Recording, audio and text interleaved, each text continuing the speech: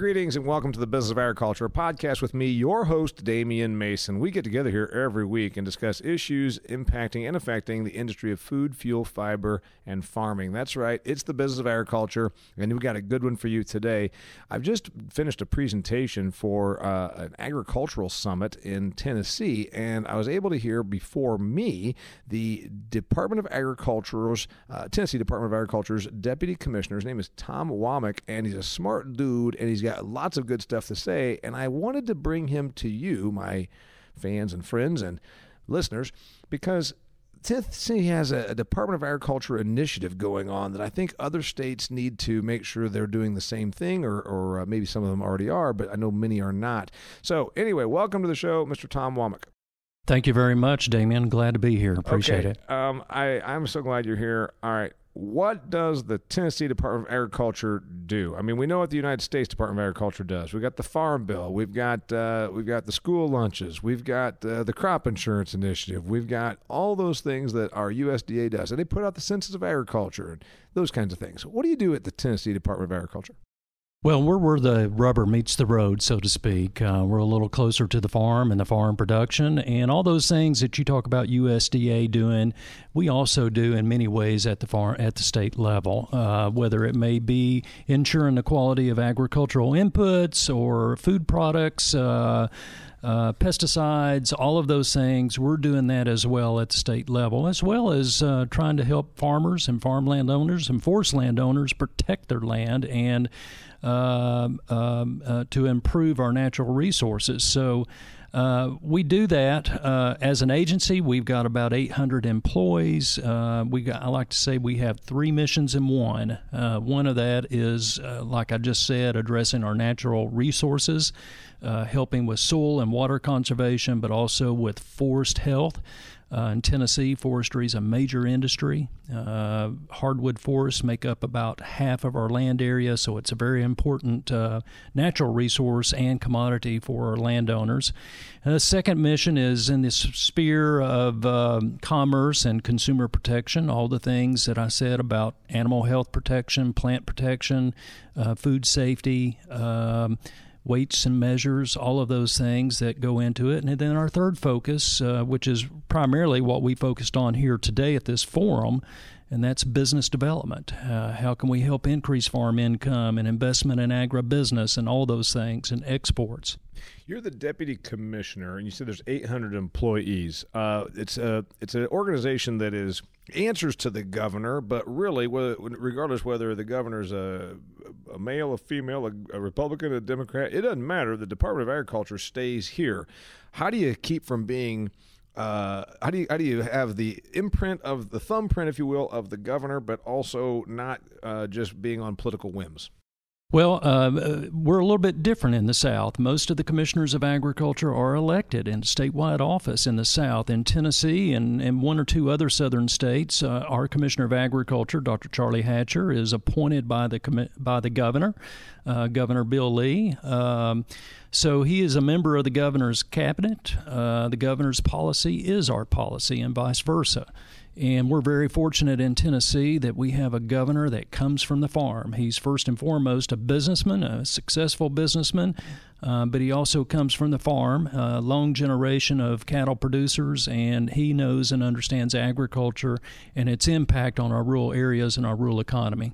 Bill Lee is your governor, and you and I, before we started recording, you told me that we had some really good things going on in Tennessee, and that is the Ag initiatives, and we're going to get into that. But before we do, some more numbers, because I think that, remember, we've got everybody from the cranberry producer in Massachusetts, because they've been a client of mine, to the John Deere sales manager in western Nebraska, to the produce producer out in California, and certainly my corn and soybean and cattle and hog friends all throughout the Midwest and Plains. Tennessee's a big state. It's skinny and runs a lot east to west. Over in the east, you got like where the university is. I've been through there. I've been to a lot of your state. I see a lot of hills. I see a lot of hollows. I see even some mountains. You said half of this state is covered by forest. What does agriculture look like here? Before we get into the initiatives, what does agriculture look like in the state of Tennessee? Well, Tennessee is a very diverse state geographically and agriculturally and culturally in many respects. In fact, the 3 stars on our flag stand for the 3 great states of Tennessee. We have 3 distinct regions, East, Middle, and West Tennessee, and you're right. In East Tennessee, you have your smaller livestock operations, a lot more dairy farms in that area, specialty crops as well. It's very well suited, traditionally burley tobacco. Middle Tennessee, you have your rolling pastures. It's great for cattle production and horses, and as well as some row crop. And then you have the rich delta land in the west that, some of your larger operations of traditional corn, soybeans, cotton, wheat, that kind of production. We like to think that's a strength of our state's agriculture. It's about an $80 billion impact from the farm to the consumer in Tennessee, about a $4 billion farm income represented there. Okay, that's great. That's great information, and that's why I wanted to do, because remember, part of the fun for this is that we make it educational and interesting. A long time ago, I said I was not going to do a podcast about ag where we talked about 4-cent moves in the grain prices and grain charts. We're going to talk about the weather because there's a lot of that happens in the business of agriculture. I love learning, and I've been to your state quite a bit. Yeah, when I think about like the Memphis part of Tennessee, it looks like there's great big tractors out there doing row crops and a little bit different because there's cotton over there, but it wouldn't be too dissimilar from the Midwest in that regard. Yeah, certainly. You could stand in the Delta region of Tennessee or even in Northwest Tennessee, and you could be anywhere in the Midwest. Yeah, or Plain States even. And then you've got the stuff in the Central, and so you guys are a pretty big cattle state, and a lot of people wouldn't think that because you got some curvy ground, and that's forage and hay and pasture production. And then on the east side of the state, tobacco. You were involved with that because you've been with the Department of Agriculture for a long, long time here in the state. What happened in the 1990s when tobacco changed? Well, of course, one of the big factors was the Master Settlement Agreement, the lawsuit with 46 states against cigarette manufacturers, obviously Tennessee being one of the top 3 or 4 tobacco-producing states.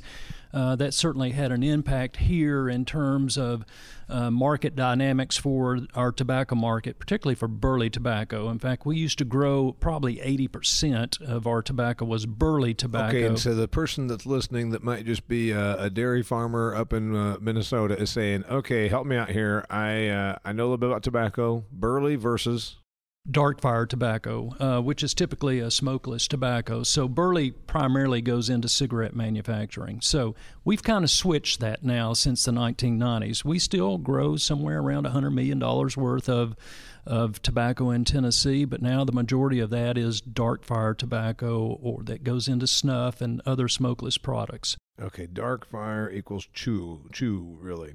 That's interesting. The farms have also gotten larger and under contract, whereas before in Tennessee, every small farm had some tobacco acreage. Yeah, the word when I was a kid in Indiana, because maybe you drove through here or you knew someone that did, is that there was 3 acres or 2 acres or 5 acres of tobacco, and that was a very, and I even had somebody that was a Tennessean that told me that was the idea that that's how you put your kid to college because you're 3 acres of tobacco. So that doesn't happen anymore.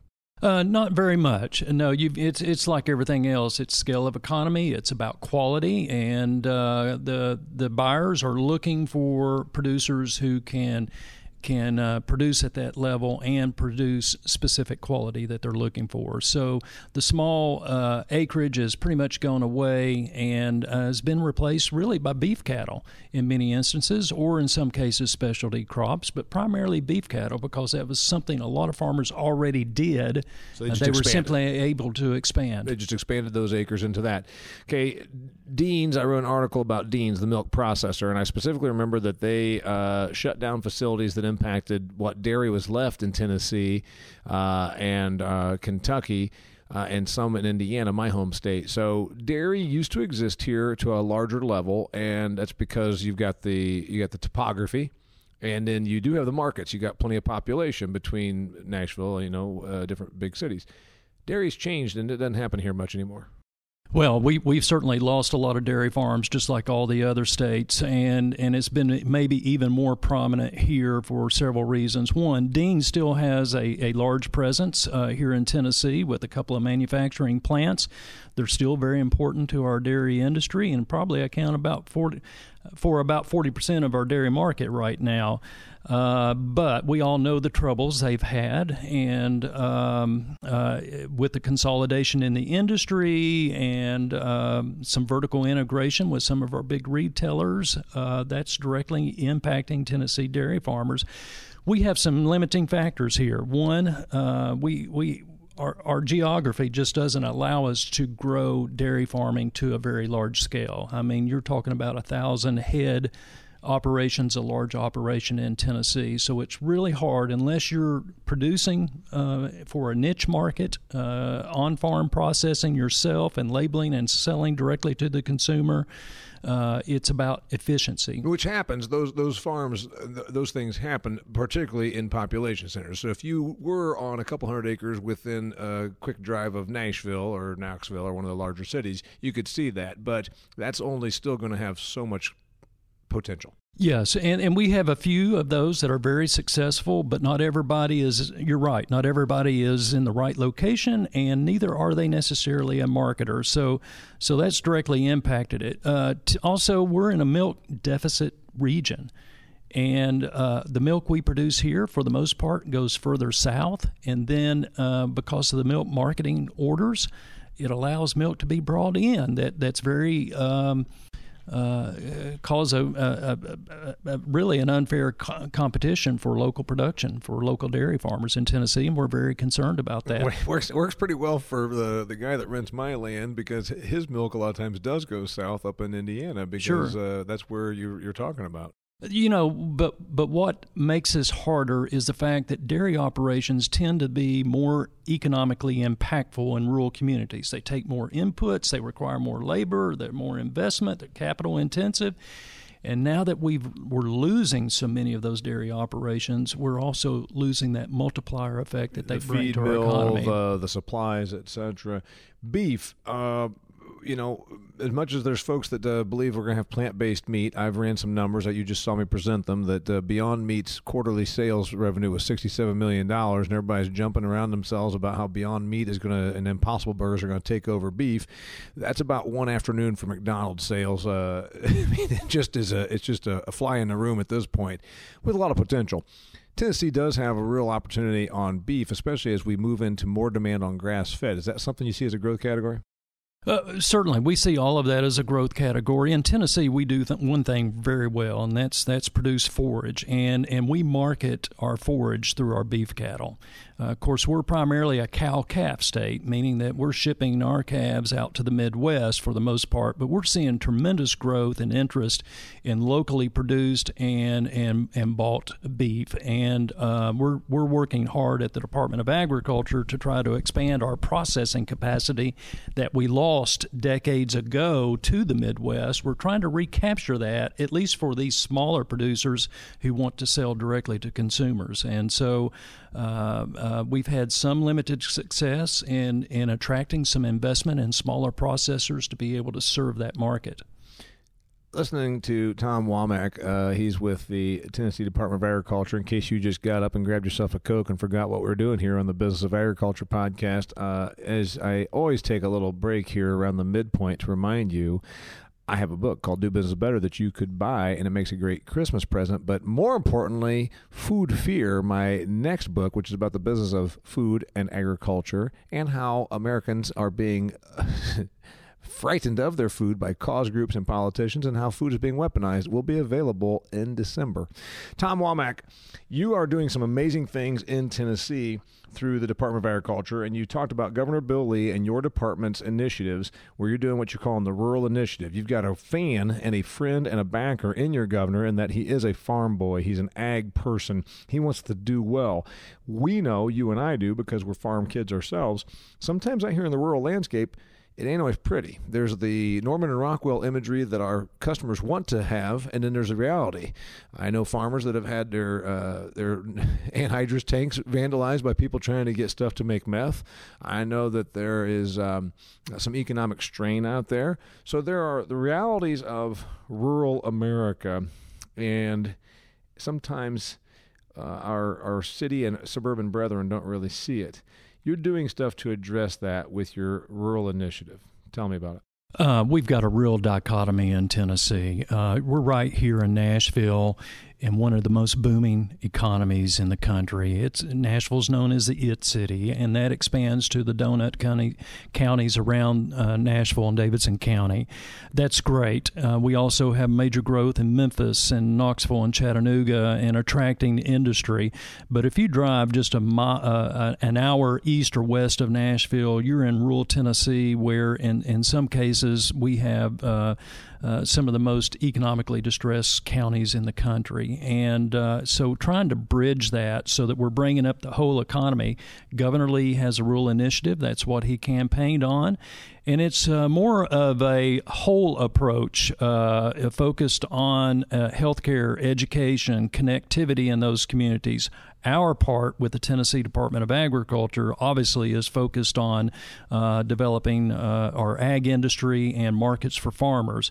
When you travel in these communities, it's very obvious there's two things that drive the economy, and that's farming and forestry. And so we are looking at how we can, one, boost farm income through a cost-share program we have called the Ag Enhancement Program that's funded through an appropriation from the legislature, where the farmer has skin in the game. They have to be able to put in anywhere from 50% to 65% of the cost of a project. Okay, we're just so we don't get too far ahead of us here. So the rural initiative, we obviously understand why, and a lot of our folks don't. I mean, there are people that truly don't get that. They think there's a problem in the inner city with economic stress or drugs.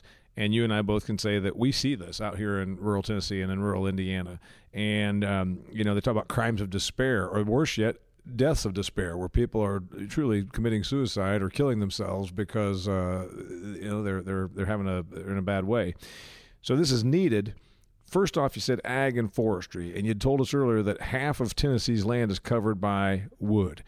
Is there a push to do something on timber before we go into the Ag Enhancement Program? If there's so much of your land that is covered by forest, what can we do to better utilize that? Yeah, most of that forest land, and in Tennessee we're talking about hardwood forest primarily, is in the hands of private ownership. About 80% of it or more is in private ownership. And so, one, it's about educating our landowners about proper health management, but also looking for market opportunities. We have a thriving primary and secondary wood manufacturing industry in Tennessee. We're one of the top, if not the top, hardwood flooring manufacturer in the country, and we're one of the major exporters of hardwood lumber. And so we're probably already doing right there. We're not. That's not our problem right now, because if you've already got the trees, you've got the land, and it's being managed in proper stewardship, and you can do the value added of, you not only are growing it, you're cutting it, and you're processing it, you're making it into hardwood floors. It sounds like that side of the rural equation isn't our problem. Well, it is and it isn't. We've certainly seen some impacts from the trade with China and the tariffs. That's directly impacted our hardwood industry. In fact, we've had a trade mission just over in Vietnam exploring other market opportunities for our hardwood lumber. Okay, so the problem is that we don't have enough places to go with it because of we can't burn through enough hardwood products here in the U.S.? That is correct. What happens, we're producing the raw product for the most part, and it's being finished and sent back here as finished product and furniture for us to buy as consumers. We would love to be able to capture some more of that secondary industry that finishes hardwood lumber as well. Got it. So that's good on forestry. The Ag Enhancement Program, you started to explain. I just want to make sure that I didn't lose sight of the forestry. Ag Enhancement Program. I'm a farm owner. I'm a farm operator, and I have this idea. I want to expand my industry. I want to start making cheese, or I want to do something. You say there's this Ag Enhancement Program, and you're willing to give me some matching money to help this rural community. What are the projects, and how does it work? Well, it's a whole spectrum of projects. If you're a cattle producer, it's about helping you invest in cattle handling equipment. It may be a head gate. It may be a herd health management program. It may be hay storage or whatever. We will cost share up to 35%. Up to 50% in some cases of those farm projects. If you're a grain producer, it's about cost sharing on-farm grain storage. We've been very successful in helping Tennessee farmers increase their on-farm grain storage to be able to weather the down commodity market that we have. That's been very significant. And it's also a little bit towards diversification, helping farmers to think outside the box, maybe going to grape production to serve our growing wine industry, or it may be fruits and vegetables. There's two things with that. If I'm the person that's in Franklin, Tennessee, the suburb of Nashville, and I've got a good job, and I say, wait a minute, why are you taking my money and giving it to this guy out here to build grain bins? Hell, you didn't build me a new dry cleaners. I own dry cleaners. How do you sell that? Because farmers are business. Farms are a business, and so is my dry cleaners. We got to treat it like that, and they have such a direct impact, particularly to those rural communities that we talked about. So you sell it by saying that it's a investment in rural community economic development. It's an economic development tool, exactly. For every dollar that we're spending in helping a farmer invest, studies are showing that as much as $4 are coming back in additional economic activity to those communities. So it is very much an economic development program for us. And it's going to have to be positioned that way, or you're going to face some real criticism. Not every community can attract an auto manufacturing facility. Not every community can attract a telephone call center, service center. We've got to be able to leverage the resources we have in those rural areas, and that means investment in agriculture and forestry. We also have a cost share program that Governor Lee has supported and has made a standing program with some recurring dollars, and that's aimed at small agribusinesses. Quite often they're left out of the traditional sources of funding for jobs, incentives, and investment. It's great when we're able to attract a 5,000 job Amazon facility service center here in Nashville, but what do we do for the 10, 15, 20 employee sawmill operation in rural Tennessee? Yeah, it's in a town of 1,000 people or 2,000 people, and 20 jobs in a town like that means a heck of a lot. So we now have a tool, some cost share dollars. It's a competitive grant where we'll pay up to 25% of an investment to expand an existing or invest in a new facility, either to process meat or to process lumber. It may be a feed mill that's diversifying. The numbers again? Cost share? Cost share of up to 25% of a proposed budget. Okay, so I come to you and I say, I'm out here. We got a bunch of these calves that are going to the feed yards in Nebraska, but you know what? I think we can keep some of them back here, and we can do grass-fed meat. And we're going to do a processing facility, and I'm going to call it Damien's all-natural grass-fed Tennessee beef. I've got the animals, and I've got people that want to grow them for me, and I want to build this building. It's going to cost me $1 million to build this facility. That's exactly right. And in fact, we'll give you $250? Well, limited with funding, but yes, we just approved a very similar proposal, exactly what you described. We weren't quite able to do $250,000, but enough to sweeten the pot and hopefully help make that project a reality. What if I close that facility in a year? Are you recouping that money? Because that's the next way you're going to be criticized. Well, one thing we do require is that they provide regular reports, and that we're tracking the metrics on the jobs they create and the investment they're making and the production that's going out the door. One thing we do to put priority on is, one, are they located in one of these distressed or at-risk counties? That gives them a higher point on their application. The other thing is the size of the investment and the number of rural jobs they're going to create, or are they creating an additional market for other farmers and landowners in the area? That's the criteria we look at. It's a multiplying effect. Now we just made it so that I have a place to take 40 of my steers each year that I'm grass-fed. I'm getting fed up. I'm getting a premium, and then now I can go to the Napa store and buy parts for my car, et cetera. So there's the multiplying effect.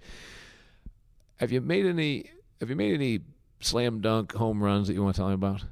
Well, yeah. There's a small sawmill up in East Tennessee that is producing white oak staves and producing barrel heads that are shipped to Scotland for whiskey production. Yeah. And then obviously you make your own whiskey here as well. Is the Tennessee is known for its whiskey as well. Problem that you see that I see that a lot of folks don't see if they live in the big city. We talked about the farm investment and farm enhancement program, and then we talked about agribusinesses. Out here in rural America where we do our farming and our business of agriculture, connectivity. You know, I'm fortunate I have very fast internet because I'm not too far from town. But if I wanted to have a home-based business and I'm out here on damn near dial-up, is what some of these places are dealing with. Is that ever going to happen?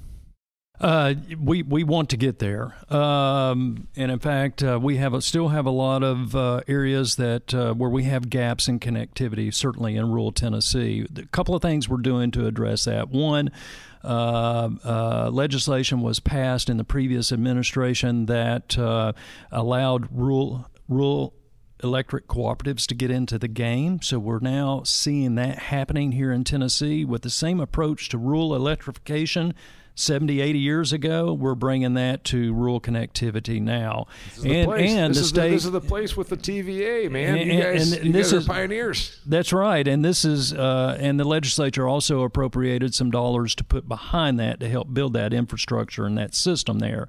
Also, Secretary Perdue was in Tennessee just last week and announced a major grant from USDA to help support rural connectivity in one of our western counties. So it's not going to happen overnight, but we have got to connect our rural communities because it drives as much the farm and forest business as it does the telephone company in the city. Well, and also, by the way, there was a big deal when we got telephone service that competed with cities in rural America, 40, 50 years ago. It made it so that now we weren't behind the times. And this is a big deal. And it's also about increased access to education online. It's about increased access to health care, telehealth care.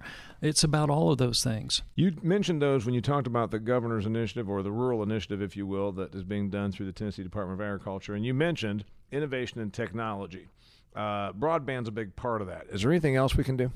Yeah, we've got something going on very unique in Tennessee. We invested in a partnership back in 2015 called Ag Launch. It's a startup accelerator that is focused on agricultural technology based in Memphis. And so far, we've run somewhere around 25 companies through that accelerator. One thing that makes Tennessee's Ag Tech Accelerator different is the fact that we are as an agency, helping to cost share farmers to be able to field test some of this new technology. That's something that a lot of other accelerators don't have. And it's getting some attention and some traction nationally. And we've been successful in bringing in startups from all across the country and internationally to Tennessee to field test their product. You're from an agricultural background. You're from the small town, just like me. Your heart's there. I have discussions with people that say, man, is this just going to be the nature of it? Bippas, Indiana is a little community 4 miles from my farm. They used to have a co-op. There used to be a farm machinery dealer there and a couple other 4 businesses and a bank, and now it's just a bunch of abandoned buildings.